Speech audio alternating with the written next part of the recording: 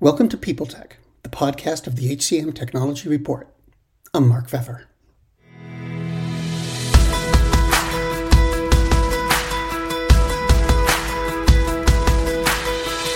My guest today is Jeff Webb, iSolve's Vice President of Product, Solution, and Marketing Strategy. We're going to talk about the craziness of today's labor market, as well as the adaptive employee experience and the company's approach to people analytics, all on this edition of People Tech. Hi, Jeff. Thanks for coming by. Now, not long ago, iSolve launched an adaptive employee experience. They called it on People Cloud. Can you tell me about that and what makes it different?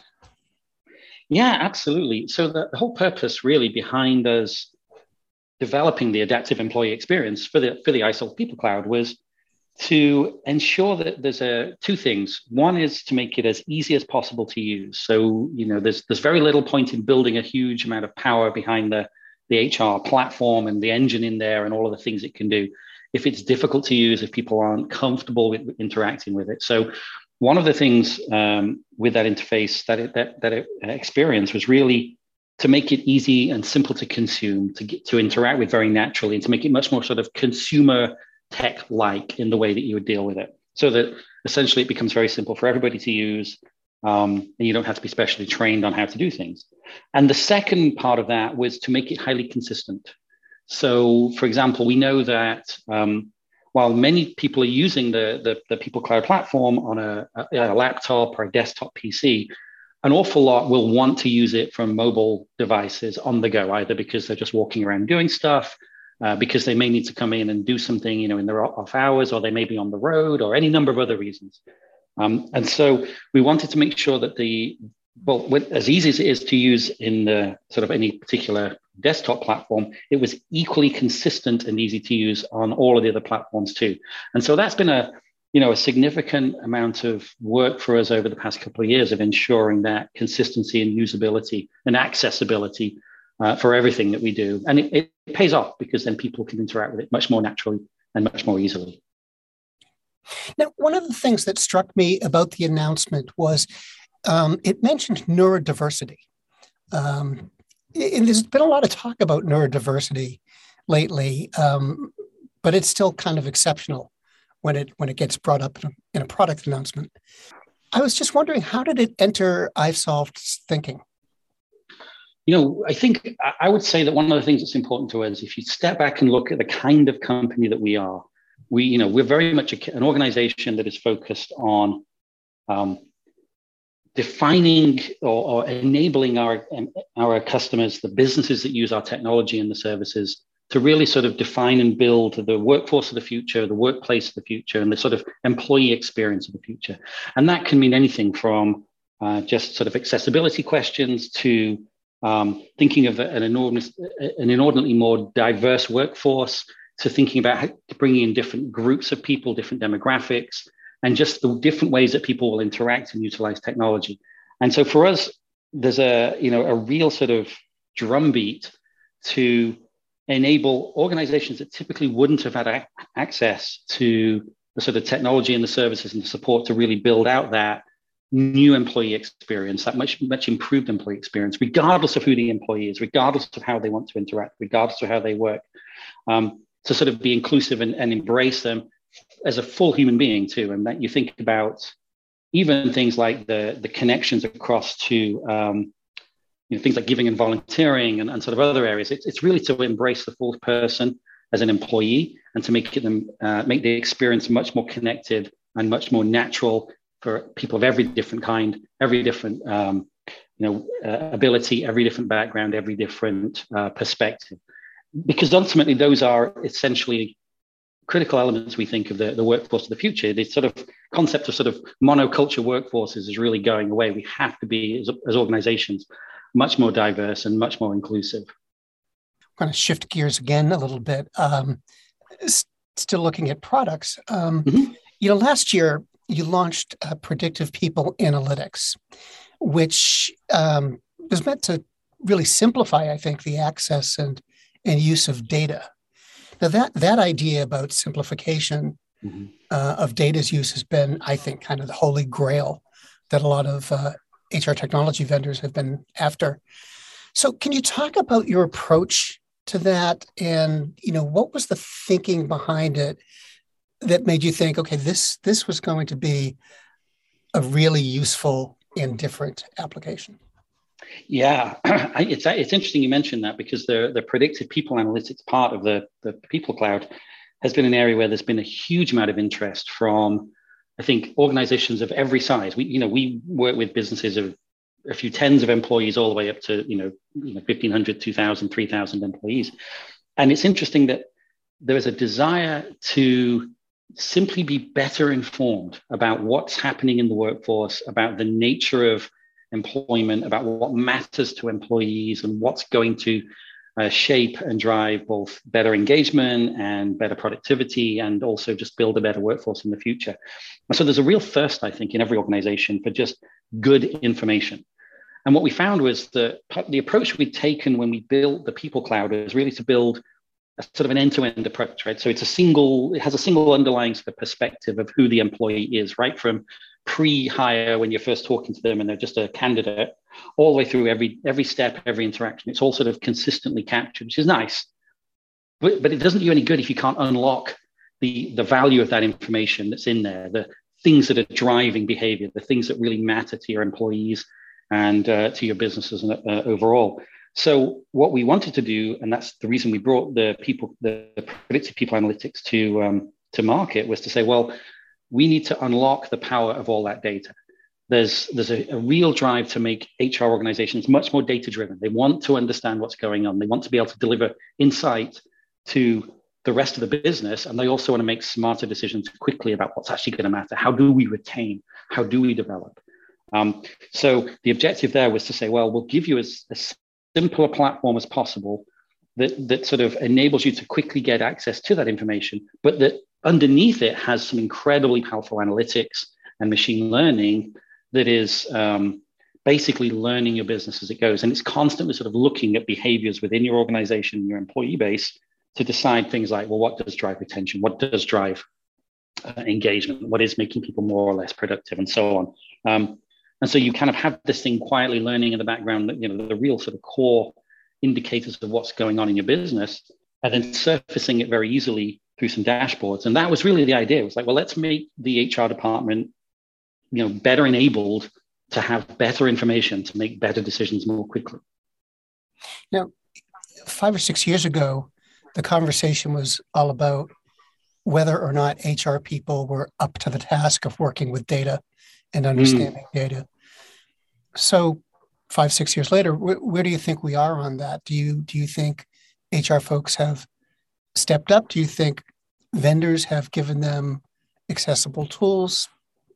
We have a ways to go. Are we in a good place? What do you think? Yeah, I think a little of all of the above, I would say. I think the technology had to improve quite a lot to enable people to more naturally unlock the information that was already being captured. And it's not just HR people. It is business leaders in almost every aspect of every business. I've worked in organizations in a number of different areas where you start to see the impact of machine learning and AI and these sort of predictive things unlock the power of enabling sales forces to sell more effectively, enabling the operations teams to run things more efficiently, and enabling HR to make better decisions. And it's kind of, we're moving from a world of you must hire highly specialized data scientist type people and analytics folks into a world that says, well, actually, what we want to do is, instead of having to bring somebody in to sort of grind through the data and understand it, why don't we use technology to do that? Because let's be blunt, that's what technology is supposed to be good at doing anyway. Why don't we use technology to do that?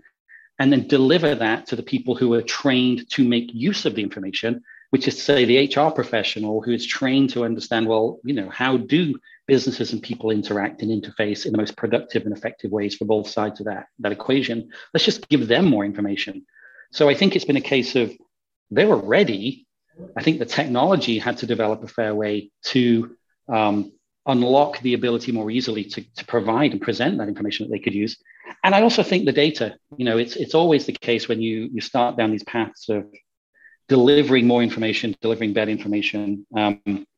you rapidly run up against walls around silos in data and data cleanliness and biases in information and things. I think there was a fair bit of work that was required to be done to get both the technology and the information stored and housed in such a way that you could extract the value from it for the HR team. So I think HR was ready. I think HR professionals more than ready. I think the technology has finally started to arrive to give them what they need to do their jobs, and not forcing them to learn a different job just to get access to information. Greetings from Evergreen Podcasts. We're rolling out a listener survey, and we want to hear from you. The information in the survey will help us gather statistics and in turn make our shows more appealing to advertisers. I know most people don't like ads, but this is one of the only ways our shows make money and help keep their lights on. We promise it will only take a few minutes, but the impact on our podcasts will be tremendous. As a token of our appreciation, we'll randomly select one lucky participant each month to win an exclusive merchandise package from Evergreen Podcasts. Head to evergreenpodcast.com/listenersurvey to help a show and possibly get some free stuff for doing so. We can't thank you enough for the support. Now back to the show. Now, one of the things that strikes me is a lot of iSolve's materials really talk about accessibility when you get right down to it. And it's like it's a theme in your product development. And can you kind of talk about how that relates to, the evolution you were just talking about, but also point to where it might be going? Oh, yeah, absolutely. So I think there's two aspects to that. When someone says accessibility, there's sort of a couple of things immediately sort of spark certainly in my mind. One is the mechanical accessibility. Are we building technology that is easy and easy to be used by anybody, regardless of how they want to interact with technology? And I think that's a key element that most technology companies are really sort of rallying around, is we must make technology that is sufficiently easy to use, sufficiently available, and so on, regardless of the people that are using it in the way they want to use it and the way they're able to use it. And that's obviously equally important to us, if not more so. But I think the other aspect to this becomes both more subtle, but also more transformational. And that is, how do we infuse the sort of the daily tasks people with access to the information and the services and the systems that they would want to use in ways that are much more naturalistic? So that, in other words, we don't have to sort of stop what you're doing to go connect to another system, to do something, to run some process, to get some information, to then sort of switch context back again and return to the job that was at hand. It's much more case, I think, in the world of HR technology. And absolutely, this is a foundational principle for us, is that we should be bringing the HR technology, the HCM platform, to the sort of the workplace, to the people that are using it, so that it's embedded much more naturally in what they're doing. And you'll see that, one of the examples is the sort of the highly intuitive ways that you can get access to things like the predictive analytics piece, where it's very simple to get sort of dashboards and interactive stuff emailed to you. But I think more fundamentally than that, it is, opening up the door to access through things like natural language processing, where I can interact with the HR platform without having to think about interacting with an HR platform as an HR professional or as an employee, where things like self-service become much more important to me. So how do we deliver that in ways that are very, very easy to use and very natural? And things like, again, natural language processing and chatbots and AI, machine learning that can learn how people want to interact. All those things are very, very important to us and very much stakes on the roadmap as we're delivering those things, so that it's, you don't have to think about changing what you're doing. It's simply available to you, whatever platform you happen to be doing it from. I wanted to step back a little bit, just sort of look at the whole landscape. What's your read on the HCM world and the HCM technology world right now? I mean, we're in a really tough and weird labor market. There's a big shift going on about where and how work gets done. Some people say the economy is doing well. Other people say it's kind of tenuous. Where do you see things heading? And what do you see as iSolve's priorities being as we progress over the next, say, 3 or 4 years? Oh, yeah. We ran a survey recently. I think it was about 500 odd HR professionals. And one of the things we saw was, I think almost half of all businesses were being somewhat impacted and not in a positive way by this sort of great resignation that's going on right now. I think it was like 49% of them said they were being impacted negatively by the great resignation. And that's really kind of, it doesn't surprise me. At the same time, it gives one pause to think about the number of organizations that are being impacted by this. There is a huge amount of pressure being put on HR organizations by a combination of changing factors, the workplace, different expectations, potentially wildly different expectations from their employees, from potential employees, and from the business and the sort of the markets in which those businesses operate. And a lot of those sort of the pressures are coming together. The sort of nexus of all that is in the HR organization. Businesses are saying to HR professionals, help us navigate these challenges, help us build a better workplace, help us understand what matters to the employees, help us solve for the challenges of retention and so on. And HR employees, they're saying, HR professionals are looking, saying, well, we need more information, we need better tools, we need to be more agile and reactive to be able to change how we operate. And we need to have better information, and we need to be able to focus on the employee experience itself. So there's a big change that is occurring in the world of the HR professional and the world of the HR business leader that is driven by all of these factors. As a result, that translates to a changing set of expectations and pressures on organizations like iSolved, whose job it is to deliver the software and services that enable them to do their job, to be more, sort of agile and reactive and responsive, and to have better information and so on. So what I'm seeing is a lot of pressure now around help me sort of find and bring on the right people and help me retain the best people. And that is, both of those actually, the different sort of ends of that equation are very much defined by the nature of the experience of being an employee at the company at which I now work. So it's really a case of the nature of the employee experience, or the expectations thereof, are changing. HR is having to build a map and a roadmap for the future for the next several years to deliver a better employee experience, one that is, more tailored to the expectations of working in a hybrid environment, working a different sort of work-life balance, different set of benefits and expectations that people want, and then looking to organizations to help and support them to sort of turn that roadmap into a reality for their businesses. And I would expect over the next several years, we will continue to see HCM organizations like ours spending a lot of time thinking about rounding out the employee experience itself. What is sort of wellness and well-being? How do we enable sort of better career development and training and on-demand training and interactions that are much more naturalistic? And how do we deliver better insight and information to the HR teams so that they can tune and tweak and drive the necessary correct changes quick enough in that experience and in the information they feed to their business? So there's an acceleration of pace, there's an upping of expectations on every part, and therefore there's a greater reliance on technology and information to enable those changes to occur. It's a really big transformation. It's huge. Yeah. How do you feel about it? It's interesting because you may not be able to tell this, but I am actually a human being as well, and and I'm an employee, right, as well as somebody who works in this space. I actually am delighted by it. I really, really, truly am. I think this is an extraordinary sort of renaissance of thinking around the nature of employment overall and how employees and businesses engage. And it's quite delightful in many ways, because what you see is businesses that are actually investing. They're investing in the experience. They're investing in their employees. They're investing in the sort of a richness of that experience and the support and so on, and the wellness of the employee and the training and things.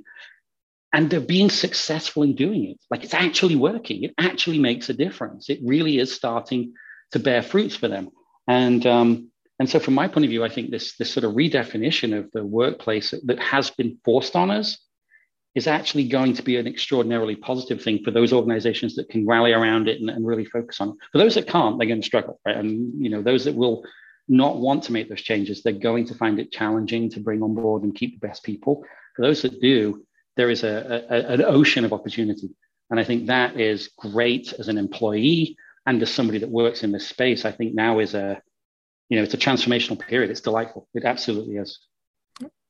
Well, Jeff, thanks very much for talking with me today.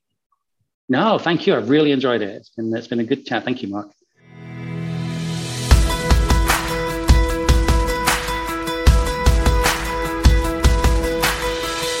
My guest today has been Jeff Webb, Vice President of Product, Solution, and Marketing Strategy at iSolved. And this has been People Tech, the podcast of the HCM Technology Report. We're a publication of Recruiting Daily. We're also a part of Evergreen Podcasts. To see all of their programs, visit www.evergreenpodcast.com. And to keep up with HR technology, visit the HCM Technology Report every day. We're the most trusted source of news in the HR tech industry. Find us at www.hcmtechnologyreport.com. I'm Mark Pfeffer.